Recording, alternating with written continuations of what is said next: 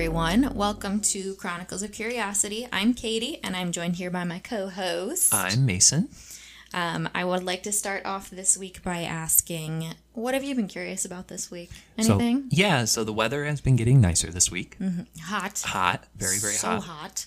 And whenever the weather gets nicer, I always want to smoke. Not a cigarette. I've never smoked a cigarette. But I want to smoke meat. Oh, yeah. I understand. Yes. And not just anybody's meat, my meat. Why would you say that? Why would you do that? I had a smoker for a couple years, and I loved using it. Yeah. I mean, you still have it. Yeah, I still have it. It's just not not at the apartment. Yeah, it's just not with me presently. But smoking meat in on a porch or on a deck or balcony or whatever, and a nice summer day, it usually takes anywhere from 5 to 15 hours to smoke a good whatever you want, pork shoulder, brisket. What's your favorite combination? Your favorite piece of meat with what type of wood? Oh, okay. That's a good question. My favorite is a pork shoulder. Yeah.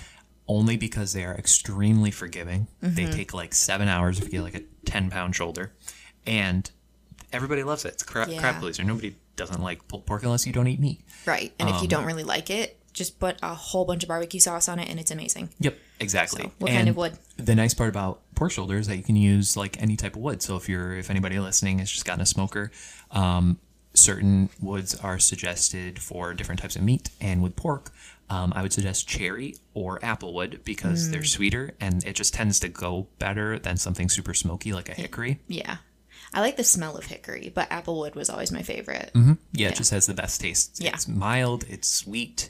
And with a good rub and a good barbecue sauce, which I would suggest for a pork shoulder, I like a Carolina Gold sauce. Yeah, Trader Joe's has a really good Carolina Gold sauce. That's our favorite. Yep, that's exactly what I was going to recommend, especially with pulled pork. It's just so good. Yeah, it's so good. It's just the right combination. Yeah, especially with the spice blend that you prefer to use. Mm-hmm. Yeah, and I just make my own. It's brown sugar, cumin, paprika, a couple other things. Got a little bit of garlic powder. You're giving away all your best secrets here. Oh, I got it from tasty.com. It's not like I'm cooking up my it's not like I'm cooking up my own recipe. It's not original. Maybe someday. I also got these as a gift one time. I got these really good packets of seasoning from Tennessee. Yeah. And those were fantastic.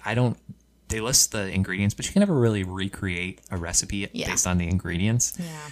And it was really good. Really good. Nice. Mm-hmm. Very nice. So thinking about smoking. Yep, I miss having a smoker around here. Is there anything you've been curious about this week? I have been thinking a lot about local food and drink favorites to places. Currently I have a Cheerwine cherry soda that I'm drinking while we're recording here, and that is started out local in Charlotte, North Carolina, and is a pretty southern local favorite to my knowledge. I don't live in the South, so I don't know, but based on the times that I've visited. And up here, upstate New York, we've got buffalo wings, we've got chicken speedies, we've got all sorts of little stuff like that. So that's something that's so interesting to me. There's stuff out there that is a huge staple in people's food and drink experience, and we ain't never heard of it. I would do a road trip of America. Just based on local, regional specialties. I love that idea. And so many people have already done it on Food Network or whatever. Probably. But it's not for TV. It's not for entertainment. It is for snacking. Yes. Yeah. Yeah, that's it. Yeah, that's. Yeah. I'm fascinated with that too, especially because so many cities have really well-known foods. Philadelphia, you have the cheesesteak, of course. Yeah. Boston, you have beans, but Maine lobster rolls. Yeah. But poutine. Yeah, we were in Canada last weekend. Yeah, and that's why we had the little Salem tour guide episode, because I didn't plan ahead and we were out of town. And we knew there was going to be poutine up there. Yeah. But man, I think every restaurant that we went to, even IKEA. Yes, IKEA had poutine on the menu. We tried it. It was okay. Not that great. Surprisingly, our favorite was McDonald's. Well, my favorite. Didn't you have one that you liked better? Yeah, Harvey's or Harvey's. A's? I think it's... Harvey, is it? It's a Canadian fast food chain. Going super off topic here, but burgers and stuff. Yeah, they got burgers. It's kind of an A&W. They have poutine and they have loaded options, and it was fantastic. That was my favorite. My favorite was McDonald's, which is not a sentence I thought I would say about poutine at McDonald's. Hey, you know, if they do it right, slapped. they do it right. I mean, McDonald's, we established this last weekend, and McDonald's fries are always good anyway. Mm-hmm. So, yeah, you throw some gravy and some cheese curds on there, some seasoning, it's not... It is They would have to really try hard to mess up. Because the fries and the gravy are really hot, so it melts the cheese curd. You get a bite that's French fry gravy and cheese curd. Amazing. Incredible. And outstanding. This is not related to the food, but I just gotta say, McDonald's in Canada, miles better than... Yes. The food was great. The people were nice. There were 4 people ahead of us in the drive-thru, and we got in and out of there in, I'm not kidding, 2 minutes. Yeah. When was the last time you can say that about a McDonald's? They also had the snack wrap, and I don't know if you folks out here remember the McDonald's snack wrap. It was a tortilla wrap with some shredded lettuce, some shredded cheese, and like a chicken select or chicken tender. And you could get one with honey mustard or you could get one with ranch. I liked the one with ranch because honey mustard is gross. No. Anyway, you wrap it up and you eat it like a little chicken burrito wrap sandwich thing. And they were incredible. They were so freaking good.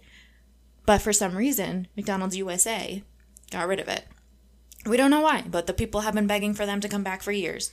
Canada, sweet, beautiful Justin Trudeau's Canada, has the snack wrap.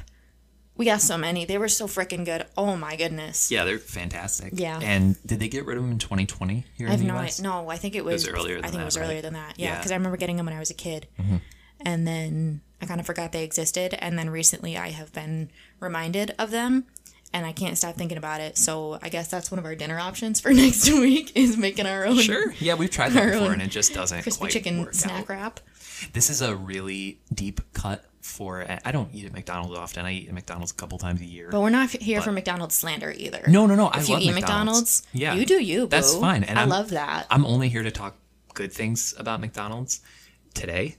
But this is a really deep cut. But do you remember the McSnack Wrap? I think is what it was called. McWrap. It wasn't McSnack Wrap because that was just the snack wrap. Is its own thing.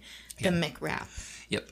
Was different from the snack wrap? Yes, they were huge. They were like probably, no joke, 5 or 6 times the size of a snack wrap. Stupid large. And they had a couple different flavors. They had, I want to say they had just a ranch, like a crispy ranch, like the snack wrap, but giant. Okay. And then they had a sweet Asian snack wrap, which was really good. They had like crispy Thai noodles and whatnot in it.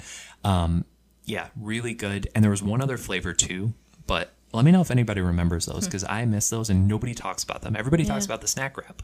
I don't remember the McWrap. They came in like this cardboard sleeve, and once you ate down like halfway, you could it was perforated. Like a Hot Pocket. Yeah, exactly. Yeah, okay. Exactly like a Hot Pocket. Yeah, okay. And beyond those, there was also the Big Mac wrap. No, hear me out. It was a beef patty that was shaped like a McDonald's hash brown, like an oval. Hamburguesa? Yeah. And it was wrapped up and it came with everything, all the fixings that's on a Big Mac and the Big Mac sauce. It was really good. Don't knock it till you try it. Because Big Macs, sometimes they can be too much food. They're too big. Yeah, sandwiches. They make me sick. But the snack wrap, Big Mac wrap snack, is nailed it. Is the perfect size. You can eat like 6 of them and then you don't feel bad about not eating one singular Big Mac. I would try it. Yeah. The picture in my head is really disgusting. But I will give it a chance if given the opportunity. I was going to say, you probably won't try it because I doubt they're going to bring it back. But if it were up to me, they would. But I don't make make the calls at McDonald's corporate. We don't have any connections there, unfortunately, no. Unfortunately. Anyway, shall we get into some content? Sure. And I just got to say, I don't really know. I know the name of this episode, but I don't know any of the details. None. Yes, I have kept this fully under wraps from Mason just because I find it more... entertaining when he doesn't tell me much about his episodes and I just find out like in person on the podcast. Otherwise I have to like feign reactions and then it just sounds like she doesn't know what's happening. What? He killed her? No way. That's crazy. It feels so rehearsed. It's so uncomfortable. All right, so today we are going to be talking about the Bennington Triangle. Anything? No, I've heard nothing about the... This is it... Can you tell me, seriously, is that anything like the Bermuda Triangle? Sorta. Because I don't know anything about that either. You're in for a real journey here. So the Bennington Triangle is an area in southwestern Vermont. It covers a good portion of the Green Mountain National Forest. We've been there. We have? Yeah, we've driven through it. Shit, I didn't know that. You weren't even looking for a triangle. No, because it's not visibly drawn out on the map. But it's specifically Glastonbury Mountain is like the main part of it, but it goes out bigger than that. Glastonbury Mountain holds a significant place in Native American culture. It is regarded as, quote, cursed. Okay. And is used exclusively for burial purposes. The local community is well acquainted with this legend, along with accounts of an enigmatic creature like the hairy, quote, wild men, okay, dwelling within the forested areas. The belief in the curse stemmed from the convergence or meeting of all four winds at that particular location, which is documented in Native American folklore. The tales also mention an enchanted stone capable of devouring anything that dares tread upon it. Oh. Yeah. I gotta say, I love Native American folklore, and I want to learn so much more about it. Yeah. So anytime you bring up something like that, I'm always locked in. Because I want to, we don't hear enough about it. Yeah, I agree. And actually, sidebar, the campground that we stayed at when we went away to Canada last weekend was on like Native American land, like owned by the Native Americans, hadn't been colonized, and it was beautiful. It was one of the best campgrounds that we have stayed at. Oh yeah, our easily. site was so beautiful. Everything was clean. Everything was well kept. The staff took such good care of us. They were so nice. Yeah, they were all very, very nice. And you expect that out of Canada, but you don't. You just don't know. Never sure. Yeah. That was our first journey into Canada. I gotta say too, Canadians. I know there are some of you listening. We love you. We love you, and also being having your stereotype be that you're nice, good people. You got it easy. You do. Coming from an American. Yeah.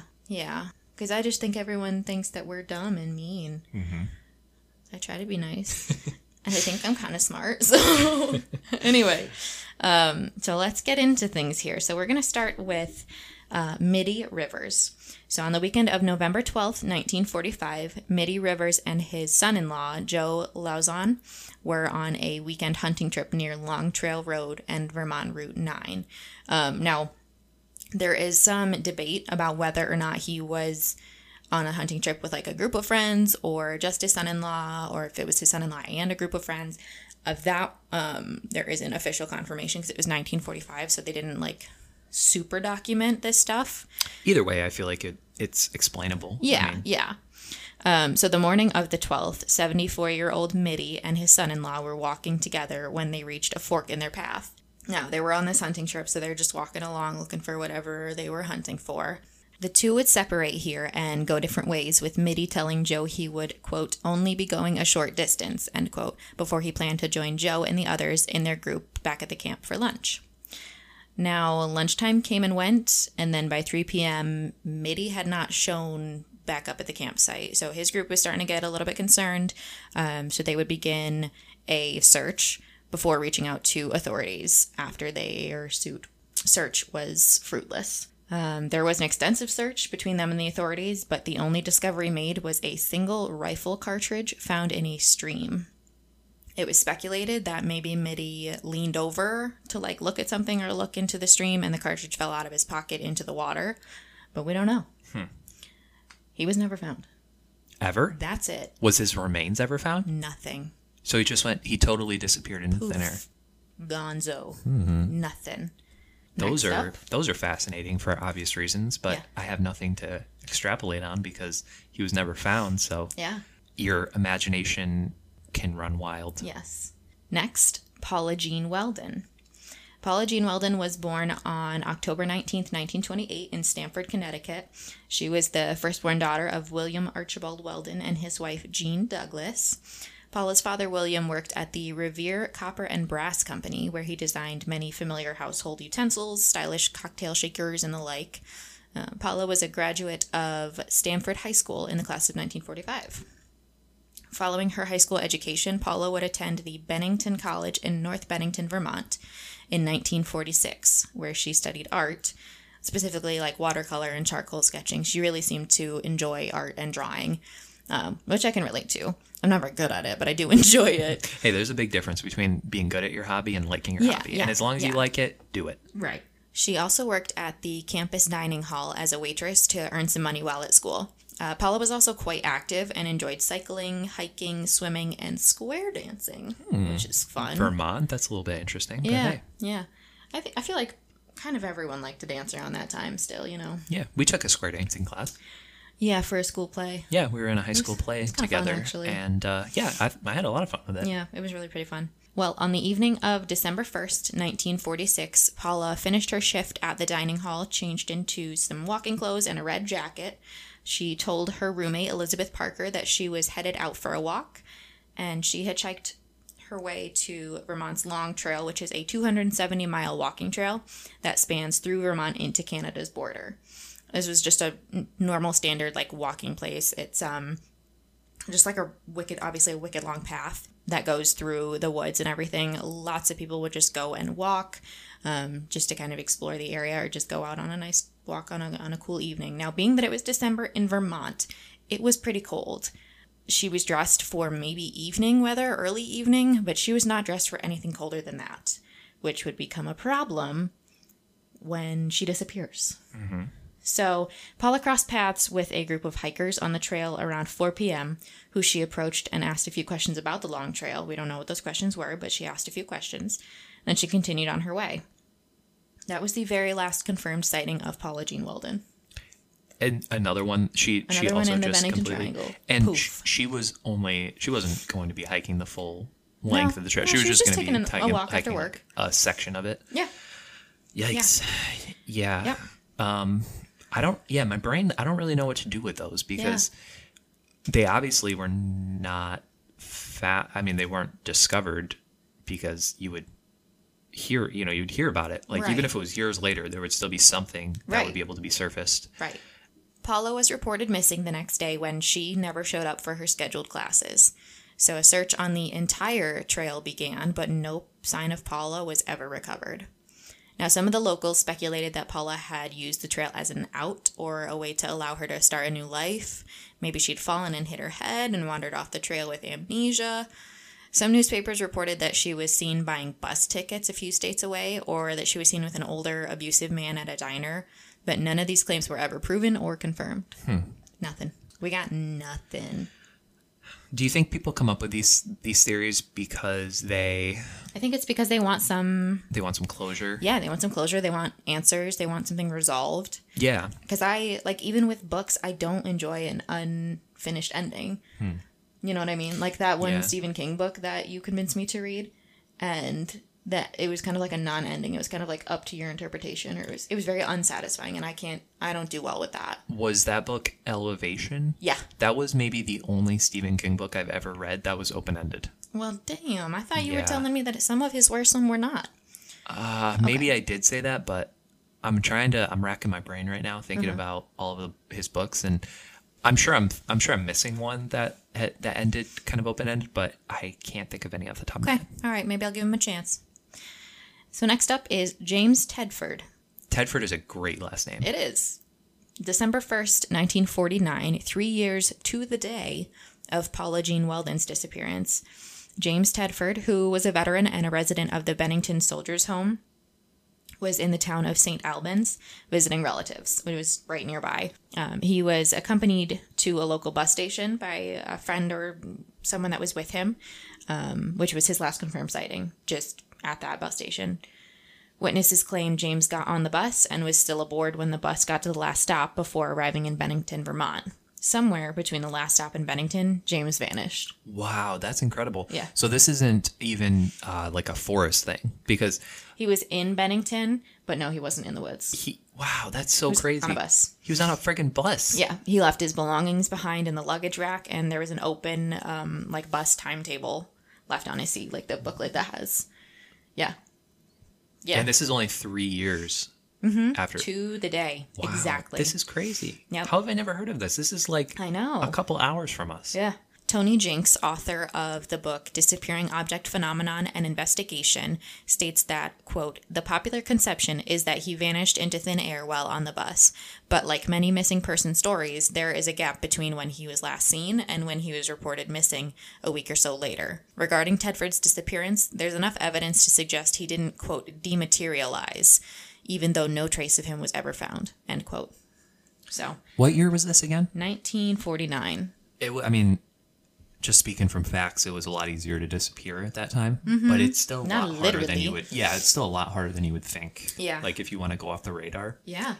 Up next is Paul Jepson. On October 12, 1950, 8-year-old Paul Jepson was riding in a truck with his mother. She left Paul alone for about an hour while she was feeding some pigs, and upon her return, Paul was nowhere to be found. Search parties were formed to look for him, but nothing was ever found. According to one story, he was tracked to a local highway by bloodhounds, which is ironically the same location that Paula Jean Weldon allegedly disappeared from 4 years earlier. Also ironically connected to Paula Jean's disappearance, Paul Jepson was also last seen wearing a red jacket. That's kind of just a coincidence, but I thought it was interesting. Coincidence, yeah, definitely interesting. Yeah. I'm wondering if it's like just a big sinkhole, I think they might see that. I think they might notice that. Yeah, they might notice that. Yeah, but I like where you're going. They might see that. Yeah. Yeah, I just thought of that. Yeah. Well, you know what? You did well. Thank you. Frida Langer is up next. On October 28th, 1950, only 16 days after the disappearance of young Paul Jepson, Frida Langer, who was 53 years old, and her cousin Herbert Elsner were camping with their families near the Somerset Reservoir when they left to go for a hike together. While walking, Frida slipped and fell into a stream. She told Herbert that if he was willing to wait, she would just run back to the campsite to change out of her wet clothes and then return to catch up with him on the trail. So Herbert waited for Frida, but after she failed to return for some time, he returned to the campsite and found that Frida had never returned to the campsite at all, and nobody had seen her since she and Herbert had set out on their hike. God, that's so weird. Isn't that weird? That's so she's weird. Just gone. So tell me, at this point in your research, so putting aside everything that you know now that you've looked into the rest of this, where was your mind at? Are you thinking like abductor? Are you thinking like serial killer or serial abductor? Or I don't know. Are you thinking something? Because I mean, these types of situations are so strange. Yeah. And you know, there's just most people want to think that there's a rational explanation for it, and there very well could be. Right. But what is it?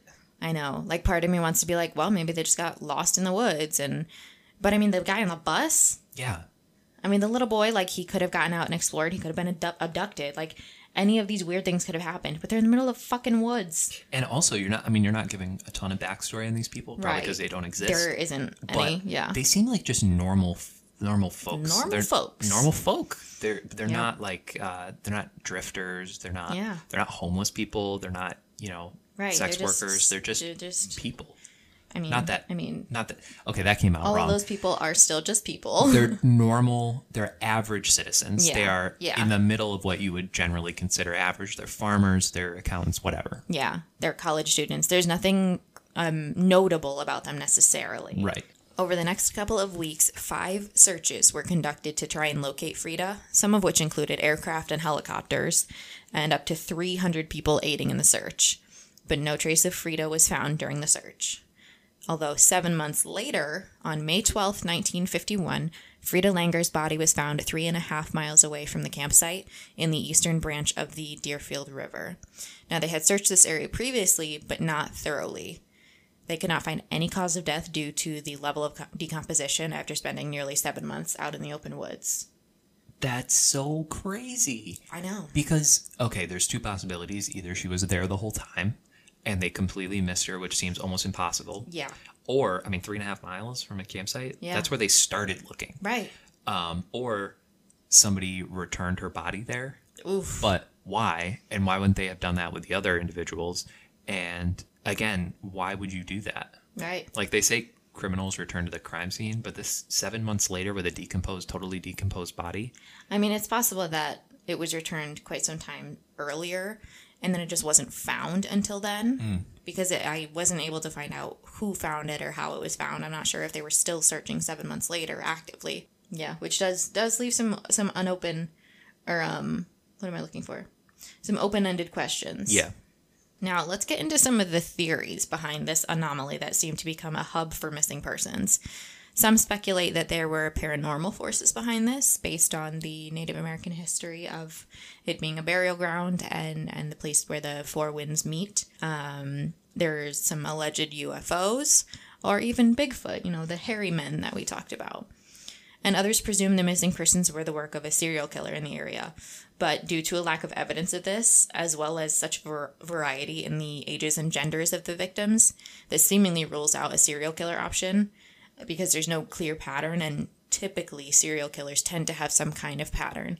Whether they think they do or do not, a lot of times there is a pattern. Like I would say 99.9%. I would argue that the pattern is snatching people out of places when they're not expecting it. True, but that's more the routine, or like the system, the setting. Yeah. Not so much the person. Like there is usually some type of pattern, whether subconscious or regular old conscious, that makes them choose this person. Because all of these other people, except for the little boy in the truck, had other people around them. Right. Like Frida was with her cousin. James Tedford was on the bus, so he was alone. Paula Jean interacted with multiple other people on the trail. And Mitty Rivers was hunting with other people. So, like, what about these people would have made them selected? Right. Unless it was something other. That was going to be my next question, is since there's no real definitive answer as to what was going on there or what is still happening there, what do you really think is happening there? Like if you had to pick something that you think above the other options, this is what I feel deep down is the most likely. What do you think it is? Well, we'll actually get into more of that in the next episode. No. Yeah. A cliffhanger. You said you don't like open endings. I don't, but I like a cliffhanger because I want to keep you folks interested. Can I tell you what I think? Yes, you can. I think it's big, fat-headed aliens. Why they gotta have fat heads? Because they're smarter than us. Well, it's not about the brain size. No, it doesn't have shit to do with it. I don't think it's... You goon. I don't think it's aliens because typically there's other stuff that goes on with it. Like if it was abductions... Right. They're typically returned. Often, yes. Yeah, or they're found with like radiation burns or poisoning. But I'm sure there's been abductions that we don't know they happened because it's just a missing person. True. So they just zap them up and on they go. And also completely unrelated, but I always wondered why aliens picked certain spots over others. I've heard theories like nuclear plants or where there's nuclear arms tend to have more UFO sightings. I don't know if that's actually true or not, but I've heard that. And I've also heard like different paranormal forces when they come together, like a Skinwalker Ranch. Ooh, don't talk about that. Oh, I'm going to cover that at some point. No, that one scares me a lot. That sort of thing can attract UFO activity. Yeah. But I got to say, Green Mountain State Forest, not the most... predictable location. Predictably active location for this type of thing to be happening. Yeah. Like, those type of woods feel like the backyard that I grew up in. It's not, you know what I mean? It's not strange enough to be where aliens would show up or where the strange paranormal phenomena would happen, which I'm sure is how the people... because there's a lot that we don't know. Yeah, and I'm sure that's how the people of Vermont feel too. Yeah, probably. Well, that is all I have for you folks today. A couple of my sources for this episode were allthat'sinteresting.com, uncovered.com, and various news articles from the years that these cases occurred, like newspaper articles and stuff like that, which is pretty cool. I also used some books by Joseph A. Citro, who actually is the author that coined the name the Bennington Triangle. He wrote many books on like folklore and curious happenings in Vermont and in New England. So I did use some of his content, and I will continue to use some of his content for next week. Okay, well, thank you. Yeah, this is super interesting. I'm glad I didn't learn anything about it beforehand because I was tempted to look it up when you told me what the title of this episode was going to be. But I'm excited. I'm going to continue not looking stuff up so I can be surprised again next week. Okay. Yeah, I appreciate that. Even though you did ask me to look for a book for you, but I won't. But that's just looking for the book. That's not reading the book. Yeah, exactly. Yeah. Yeah, I asked him to stop at the local library for me. Look at us using the library again. Yeah, I talked about the library, right? Yeah. Okay, yeah. Love the library. But thank you all for listening. Yes, my allergies are kicking in. We got to get out of here. Before we go, please consider following us on Instagram at Chronicles of Curiosity Podcast. If you have suggestions for a topic you'd like us to cover, please send us a message. You can shoot us a message on Instagram, or you can email us at chroniclesofcuriositypodcast@gmail.com. Yes. Nice and simple. Yes. And I also want to say, don't ever feel like you can't message us or send an email like, oh, they already know about that story, or, oh, they don't want to hear from me or something. No, we do. We really, truly do. So Always. Positive and negative. Yes. So if you have an idea, send that bitch. We want to see. We want to hear from you. We want your input on what you want to see throughout the podcast coming up. So, or if you just want to say hey, you can also say hey. We try to check at least the Instagram on the regular. I know you check the email probably more. Oh, yeah. I check it every day. But yeah, thank you all for listening. We will be back with some more curious content next week. Hope you all have a great week, great day, great evening, morning, whatever part of the day you're at listening. Have a good one. And we'll talk to you later. Bye. Bye.